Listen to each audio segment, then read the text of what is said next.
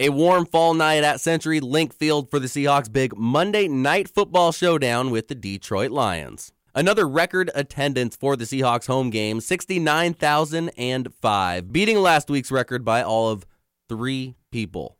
Yes, I'm not sure how they snuck in there, but they did. Another attendance record for your Seattle Seahawks. Taking a look at some of the game action, started off a little bit slow. A big play to Jermaine Kearse on a Russell Wilson scramble broke open the Seahawks offense. On the very next play, a 32-yard touchdown for Doug Baldwin. Russell Wilson's only touchdown of the evening, as he was under an immense amount of pressure throughout the night, seemed to be running for his life and really creating plays out of nothing continuously. After the game, I was able to catch up with wide receiver Jermaine Kearse and ask him about Russell Wilson's escapability and what does Jermaine do as a wide receiver when things break down. Man, it's just sometimes it's just second nature now. You know that he has the ability to do that, so you just try to find the open area. We have an emphasis on that. We know he has the ability to extend plays, and our job is just to make ourselves available, and we just try to find open areas for him to deliver the ball. We do run routes. We do run routes out there. We do run plays, and just sometimes the play breaks down, and we got to make something out of nothing. An animated Jermaine Kearse letting us know that they are still running routes out there, even though Russell Wilson likes to keep them running those routes. Speaking of wide receivers, rookie Tyler Lockett has had a huge impact so far on the Hawks season, and last night was no different, but unfortunately for Tyler, he was in the limelight for a little different reason. His first muffed punt of the season led to Detroit taking over possession at the 50-yard line late in the third quarter. Fortunately enough, the defense came out, quickly stopped the Detroit offense, and got the ball back for Russell Wilson, Tyler Lockett, and the rest of the Seahawks offense. After the game, I was able to catch up with rookie wide receiver Tyler Lockett. We talked a little bit about the muffed punt and what it's like to be playing with Russell Wilson. Tyler, you've had some pretty big highs early on in the season with some touchdowns and then a little bit of a low with that fumble. You want to talk about that play just a little bit? To me, that wasn't really a low. I just dropped it. I tried to run and go catch it on the run real fast, just try to set it up and do something different. I wasn't really mad about it. The coaches weren't mad about it or anything like that. The biggest thing was just, I should have just stayed doing what I've been doing, just catching it. I just wanted to hit it on the run, kind of like I did in kickoff. So, but it didn't mess my confidence up or anything like that. I wasn't mad at all. I just knew what I did wrong right at the moment. And, the biggest thing was it was a learning experience. So, I'd rather it happen now than, later. And, the biggest thing is I'm going to just look back at it and just continue to get better. And who's the first person to come up to you after that play? I couldn't tell you. The defense came up to me and it was like, you good, we got you. Everybody rallied around me. Knowing that, it was a mistake on my part, but, luckily the ball did bounce back 20, 25 yards to where they had it midfield, and the defense did a great job to stop them.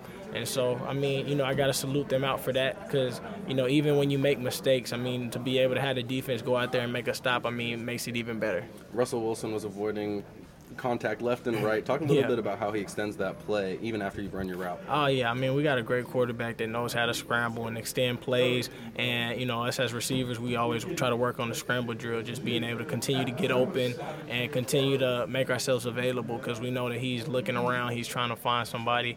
And, we just try to make sure that we stay alive because we know he's going to keep the play alive. So, regardless, it's hard for other teams because teams try to play his eyes and he can scramble, or if they get caught playing his eyes, we find that open spot. Good to hear from Tyler Lockett, and good to know there's no short of confidence when it comes to that young kid. Look out, rookies. It looks like he may be pushing for the Offensive Rookie of the Year. Not calling it quite yet, but if he has another couple returns for touchdowns, he might be flirting with that award. Let's jump to the defensive side of the ball, considering at the end of the game, that's what it came down to. None other than Cam Chancellor came up with the game-winning play, knocking the ball out of Calvin Johnson, or better known as Megatron's arms, seconds, inches before he crossed the goal line to put the Detroit Lions ahead of the Seahawks 17-13. The ball bounced into the end zone. KJ Wright came over and accidentally, I say accidentally very carefully because KJ Wright actually admitted to hitting the ball purposely out of bounds, which is actually illegal, and would have resulted in the Detroit Lions getting the ball back at the 1 yard line.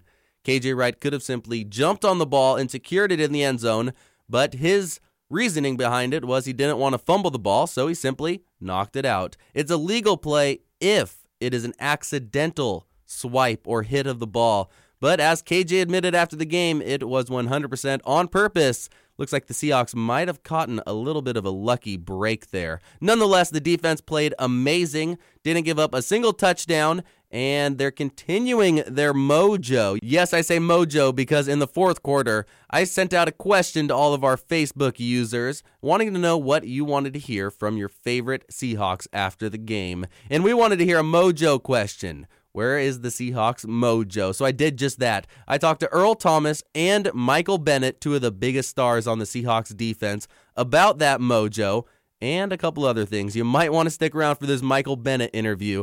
It gets rather interesting. Without dragging you on any longer, here's the Seahawks captain and free safety, Earl Thomas. With Brandon Mebane down on the offensive line and Burley going down early, talk a little bit about the defense backups really stepping up for you guys. Man, it's just a credit to how much they take their job seriously. You know, you can easily come to work and lollygag and don't take your job seriously because I'm not going to play. You know, you can have that type of mentality, but we don't have that. You know, I think, you know, you can't have any weak links. You know, everybody has to be on. And that's we do a good job with that, man. Everybody buys in. Everybody wants to be their best. And, you know, you see it. Would you consider your defensive mojo back after these last two games? I don't know. You know, we're just going to keep playing. We're going to keep practicing. We're going to keep correcting our mistakes. And, you know, we're going to let the process take care of itself.